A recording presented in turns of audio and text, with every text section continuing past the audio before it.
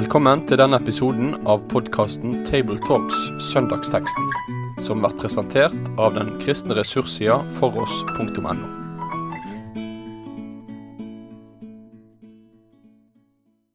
Da vi tilbake fra Bergen med en ny episode av Table Talks. Vi skal snakke om teksten for aposteldagen 10. juli. Teksten fra Markus kapittel 3, vers 13-19. Rundt bordet her sitter Rolf Kjøde, som leder for strategisk utvikling ved NLA-høyskolen, og Jon Magne Sønstadbø, som prest i Delk her i Bergen. Mitt navn Tarjei Gilje, jeg til daglig redaktør i Dagen. Rolf leser. Så gikk Jesus opp i fjellet. Han kallet til seg de han ville, og de kom til han. Han peka ut 12, som han også kallet apostler, for at de skulle være med han, og for at han skulle sende de ut for å forkynne, og ha makt til å drive ut vonde ånde. Han peka ut de 12.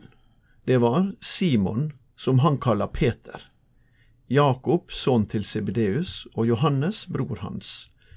Disse to kaller han Boanerges, det tyder Toresøner, og Andreas, Philip og Bartolomeus, Matteus, Thomas og Jakob, son til Alfeus, Tadeus, Simon Kananeus og Judas Iskariot, han som sveik han. Jesus gikk opp i fjellet, leser vi. Det var jo ikke helt uvanlig for han å gjøre. Han må ha hatt en viss tiltrekningskraft for menneskene rundt seg når han kunne kalle folk til seg og ikke trengte å komme til de, eller hadde han kanskje gjort det først? Ja, Jesus gikk rundt og forkynte, det vel det som står skrevet om han, og så, når ryktet går, så begynte vel folk å samle seg om han, og han drev ikke noen sånn aktiv PR-kampanje, tror jeg, sånn som mange vi gjør for våre møteaksjoner. Men så klart, han har en tiltrekningskraft. Folk har hørt hva han har gjort, og jeg tror vi også hadde gått hvis vi hadde hørt om at folk ble friske fra sykdommer, folk med demoner og besettelser, at de ble løst fra det. Nå vet ikke jeg om brødunder har skjedd ennå, men det var kanskje ikke det. Men slike ting, sånn, det klart det tiltrekker seg folk. Både av nysgjerrighet og kanskje en oppriktig søken. Det en forskjell på, altså for vi lærer jo ofte at, altså for eksempel at dødes oppstandelse var ikke noe mer vanlig på den tiden enn det nå, sånn at det var ikke noe mindre oppsiktsvekkende det enn det ville vært i våre dager. Men jeg lurer på om vi tenker at vi står overfor en forskjell likevel med at det var mer vanlig med flere, altså litt sånn selvutnevnte profeter, som da fikk en slags disippelflokk. Om dette i samtiden kunne bli oppfattet som et eller annet, nå det han, som liksom den siste store hitten på et eller annet vis. Om det genuint forskjellig, det jo antagelig ikke det. Det derfor jeg spør. Fra vår egen tid, altså at folk var mer liksom, tilbøyelige til å følge da, en eller annen slags profet, uten helt å nødvendigvis vite hva det var for en. Ja, ikke. Jeg tenker at det som står her jo egentlig at Jesus bestemte hvem han ville ha med seg. Han plukket dem ut, og de kom.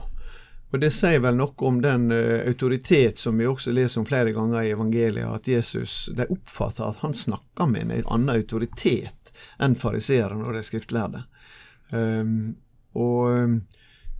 Men poenget her jo at dette jo den lille flokken han tar med seg, han tar ikke med seg den store flokken opp i fjellet, men han tar med seg de han har valgt ut. Det ligger et veldig sterkt element av utvelgelse i det som ligger her.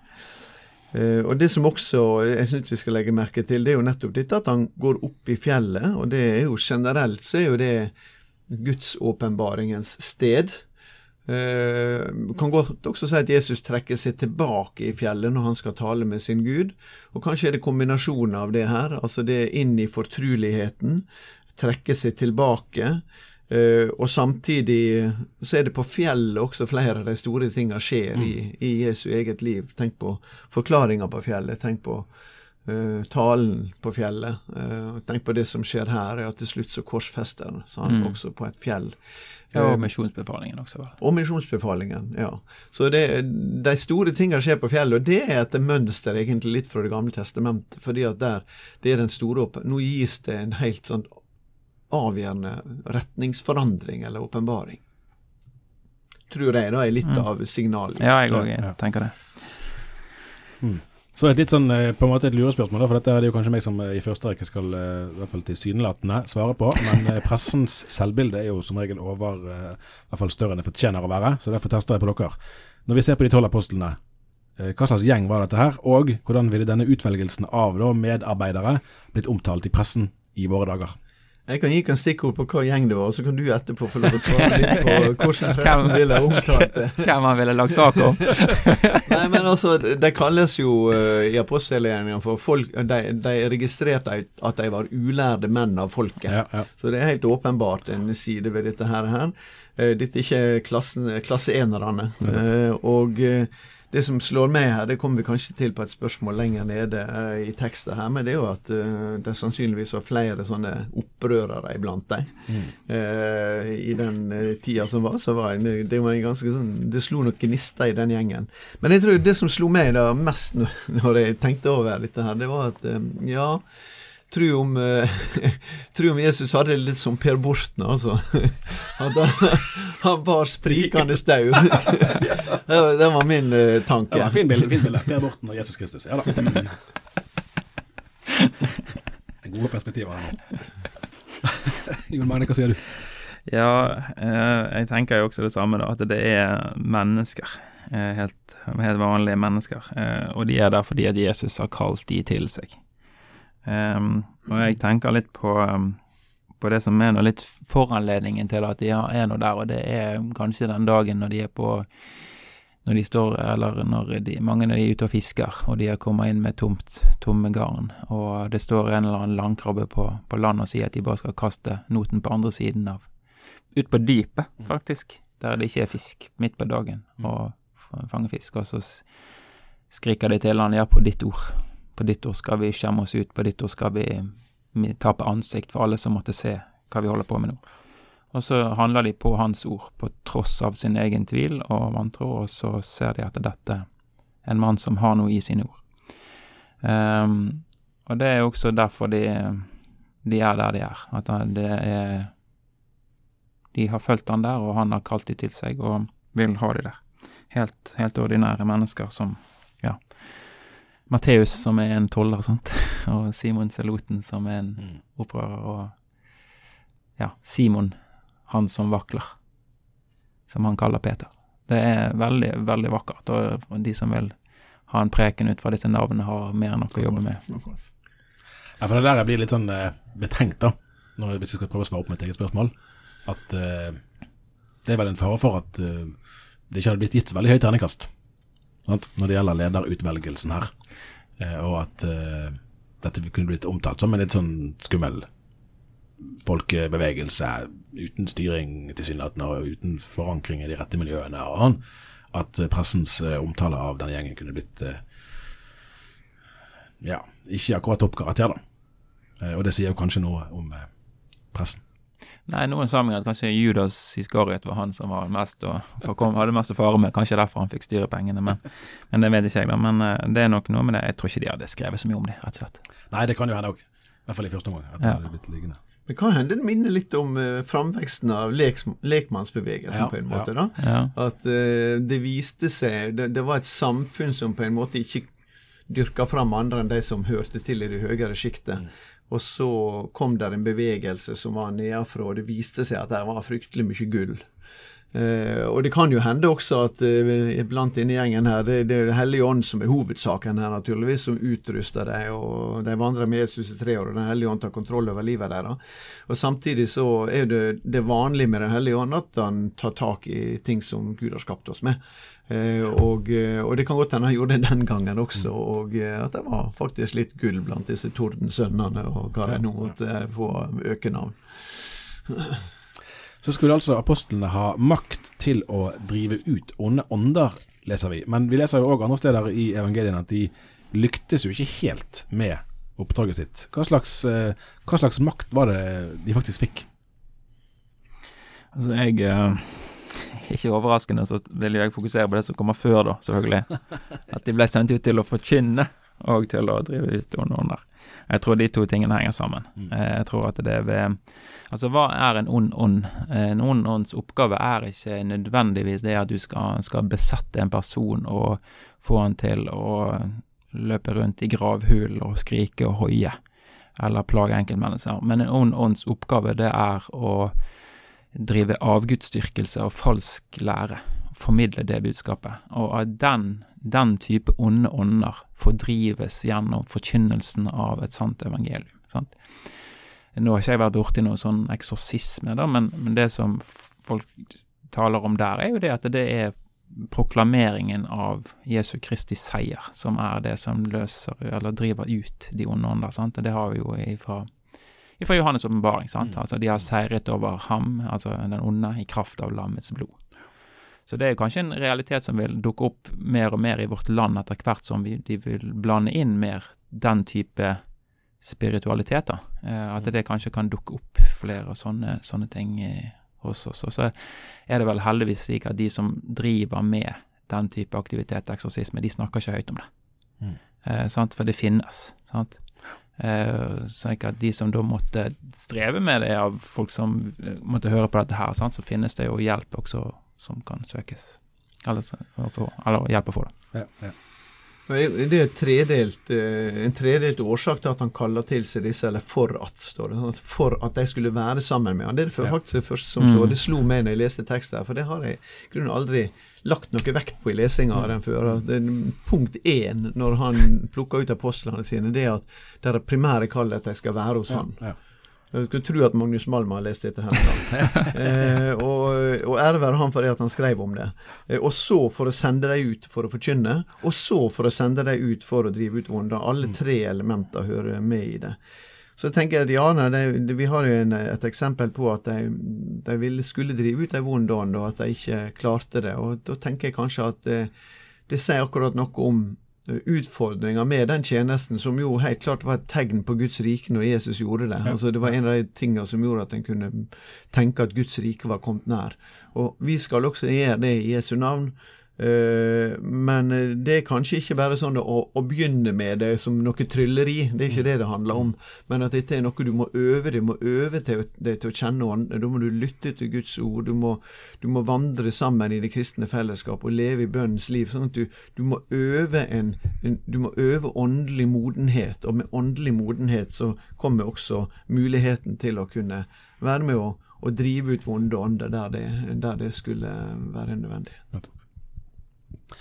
I Efeserbrevet 4 leser vi om det som av noen blir kalt for tjenestegavene, altså apostler, profeter, evangelister, hyrder og lærere.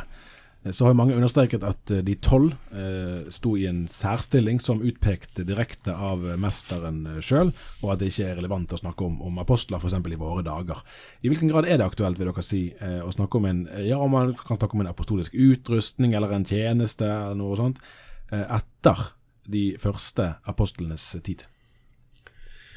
Nei, det jo slik at dette apostolos-ordet da, på gresken jo i utgangspunktet et relativt sånt allment ord. Og så blir det noe som Jesus definerer, og det ser vi også i teksten, han kalte de apostler. Og Lukas jo den som gjennomfører denne bruken av apostel på de 12 da. Så det ingen tvil om at de 12 står i en helt spesiell stilling, og vi kunne sikkert da legge til Paulus, som også får en spesiell rolle inn i dette, som åpenbaringsbærer og vitne om Jesu død, og det jo kanskje noe av det som ligger i det vi leste her, at han kaller dem for at de skulle være med han. Ingen kan være apostel uten å ha vært med Jesus. Det en forutsetning. Så har du en litt bredere bruk av det da, som også slår inn fordi det en allmenn bruk av det, og som blir et ord som blir satt på noen flere i det nye testamentet. Jeg har forståelse for den som jobber med dette med misjon og misjonale menigheter, at den ser at det noe som vi trenger å få bedt fram av gave og frimodiggjort av gave rundt omkring i menighetene våre, som ikke slår seg til ro med status quo, og som gjerne vil plante nytt eller vil utvide og bryte nytt land. uten at vi må falle liksom helt inn i den bare sånn entreprenørspråkbruken, så ser jeg veldig behovet for det, og det har vi hatt veldig bruk for i misjon. Men jeg er skeptisk til å bruke apostelbegrep for det, for jeg er redd for at en del av de bevegelser som de bruker det, fort kan komme liksom litt i klammeri med dette, hvor ligger autoriteten henne. Jeg opplever at dette apostelbegrep brukes i en del sammenhenger som et litt sånn den sterke leder. Og hvis det kombineres med den sterke leder, så er jeg veldig skeptisk til at vi skal bruke det i vår tid, fordi at der er bare de som har gitt oss det nye testamentet som vi kan på en måte stole på som de avgjørende åpenbaringsbærere. Og derfor så vil jeg anbefale de sammenhenger som her har et anliggende om å bruke et annet ord. Ja, jeg Du er enig i det, tror jeg. Ja. Så det er ikke noe mer å dvele ved? Nei, jeg tror han svarte godt nok. Da antar vi den saken som avklart. Så får vi altså selve navnelisten. Og her, dere var jo innom det litt i sted. Det er jo vakkert på ganske dypt plan, dette. Å se på sammensetningen av navn, og folkene som bærer navnet, og hvilken rolle de har fått i kirkehistorien. Hvem er det dere særlig legger merke til når vi ser på disse menneskene og deres navn da? Jeg kan godt begynne på det. Jeg tenker at jeg legger merke til 3 stykker som på en måte har en offentlig utfordrende rolle, egentlig. Det er mange fiskere og sånt, så nå er ikke det de hiver på, men i alle fall han som her kalles for Simon Kananeus, og som vel også noen ganger kalles for Judas. Men altså, Simon Kananeus, ikke Judas, Simon Kananeus, som også kalles for Simon Seloten, fordi Selot er gresk, og Kananeus det er arameisk, og det betyr jo i grunnen det samme, sant? Han er med i opprørsbevegelsen. Ja. Og så har en lurt veldig på hva dette ordet, altså Judas Iskariot, hva det betyr, og den som jeg kanskje tror jeg opplever som mest troverdig når vi tenker på de ulike løsningene her, det er jo kanskje at det er en språklig form av dette som et sikarius, nemlig en knivmann, altså, som også var et ord for selotene. Kanskje det er 2 sånne her skikkelige offentlige drivere. I tillegg så har du Matteus. Og nå må ikke vi kalle tollerne for quislinger, fordi at de stod ikke på lag med romerne, men han spilte tett på lag med Herodes-dynastiet. Og drev inn penger der, og var jo da ureine på mange måter, og de også tok det så mye mer penger enn de skulle. Så her er noen folk, og disse må ha stått i motsetning til hverandre også. Så her, han har innebygd en spenning i kollegiet, og han har dratt inn noen folk som ikke bare er ulærde fiskere, så å si, men som står i helt andre roller. Det må være et risikoprosjekt, tenkte jeg, men Jesus var ikke kjent for lav risiko. Nei. Så har det vel kanskje også Johannes, som er kanskje en yngre kar enn de andre. Ikke det noe som tyder på det også? Jo da, det kirkehistoria vil ha det til det. Så man har både aldersspenn og ulik bakgrunn eller så ulik yrke og sånn, men kan ikke dere si det at vi legger merke til noe sånn åpenlyst krangling mellom disse som du nevner da i tekstene, så det må jo ha skjedd en eller annen forvandling med de også, at møtet med Jesus det er noe som bygger ned disse murene og barrierene som er mellom oss. Ja. Hva med deg da? Hvem synes du er spennende? Nei, altså på den, alt dere har sagt er jo relevant, så den på en måte, altså bunnpunktet er jo Judas, sant? Helt åpenbart, i hans store svik, og der ligger jo kanskje den sterkeste, selv han fikk lov til å bli en av de 12, da er det håp for alle, liksom. Og det er jo noe veldig, virkelig betagende i å se på gjengen, og tenke på hvor forskjellig jo den kunne være, eller ned fra den kunne vært, hvis man har lagt andre kriterier til grunn for utvelgelsen. Og det er jo virkelig noe som vi gjør klokt i, tror jeg, å tenke nøye over. Og det er jo kanskje en litt sånn risiko, særlig i en fromhetskultur, da, som kanskje den norske lavkirkeligheten har en del trekk av, at vi har også en tendens til, det er ikke bare at vi er opptatt av at vi selv skal ha det rett med Gud, men vi vil også gjerne ha en oppfatning om hvordan andre har det med Gud.